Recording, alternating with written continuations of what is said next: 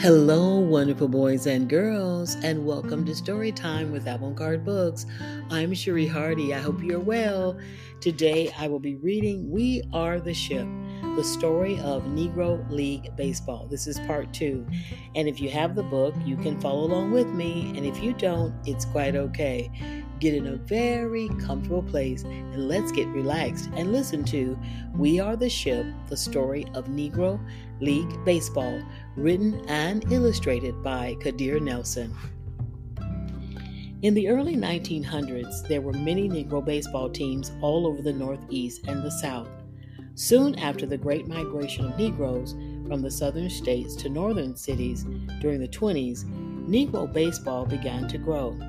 Negroes tried several times to organize professional leagues, but they never lasted long because they didn't have the money or the leadership to stay in business. Then came Rube.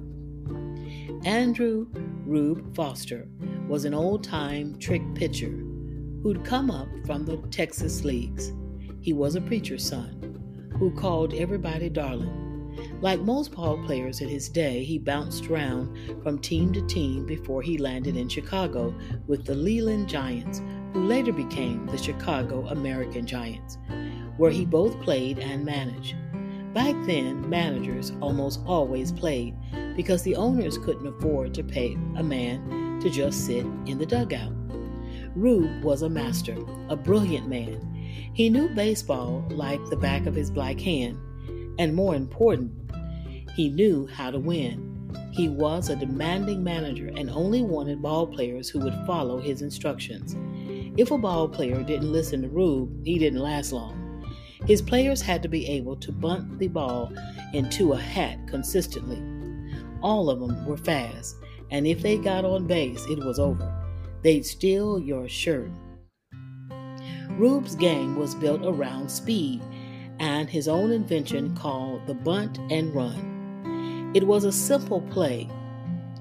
They'd put a racehorse on first base, and the batter would bunt the ball down the third base line. The runner would lead off the base with the pitch and be halfway around the bases by the time the ball hit the bat. The runner didn't stop at second and kept charging full speed toward third, which was left unguarded because the third baseman had to come in to pick up the ball. If the third baseman played behind the base, it was an automatic hit. If he came in, the runner slid safely into third. The player was just about impossible to defend against. It would also worked if a man was on second, except the runner would run all the way home.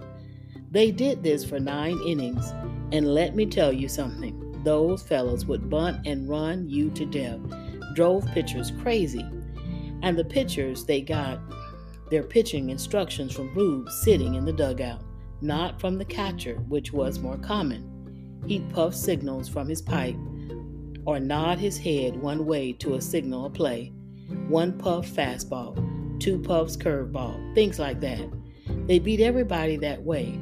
Rube's American Giants became the strongest Negro League in Chicago and the most famous independent team in the entire Midwest. Sometimes they even drew larger crowds than the local Major League Cubs and White Sox. Rube ran his ball club like it was a Major League team. Most Negro teams back then weren't very well organized, didn't always have enough equipment or even matching uniforms. Most times they went from game to game, scattered among different cars, or sometimes they'd even have to hobo, which means hitch a ride on the back of someone's trunk to get to the next town for a game. But not Rube's team. They were always well equipped with clean new uniforms, bats, and balls. They rode to the games in fancy Pullman cars Rube rented and hitched to the back of the train. It was something to see that group of Negroes stepping out of the train dressed in suits and hats. They were big leaguers.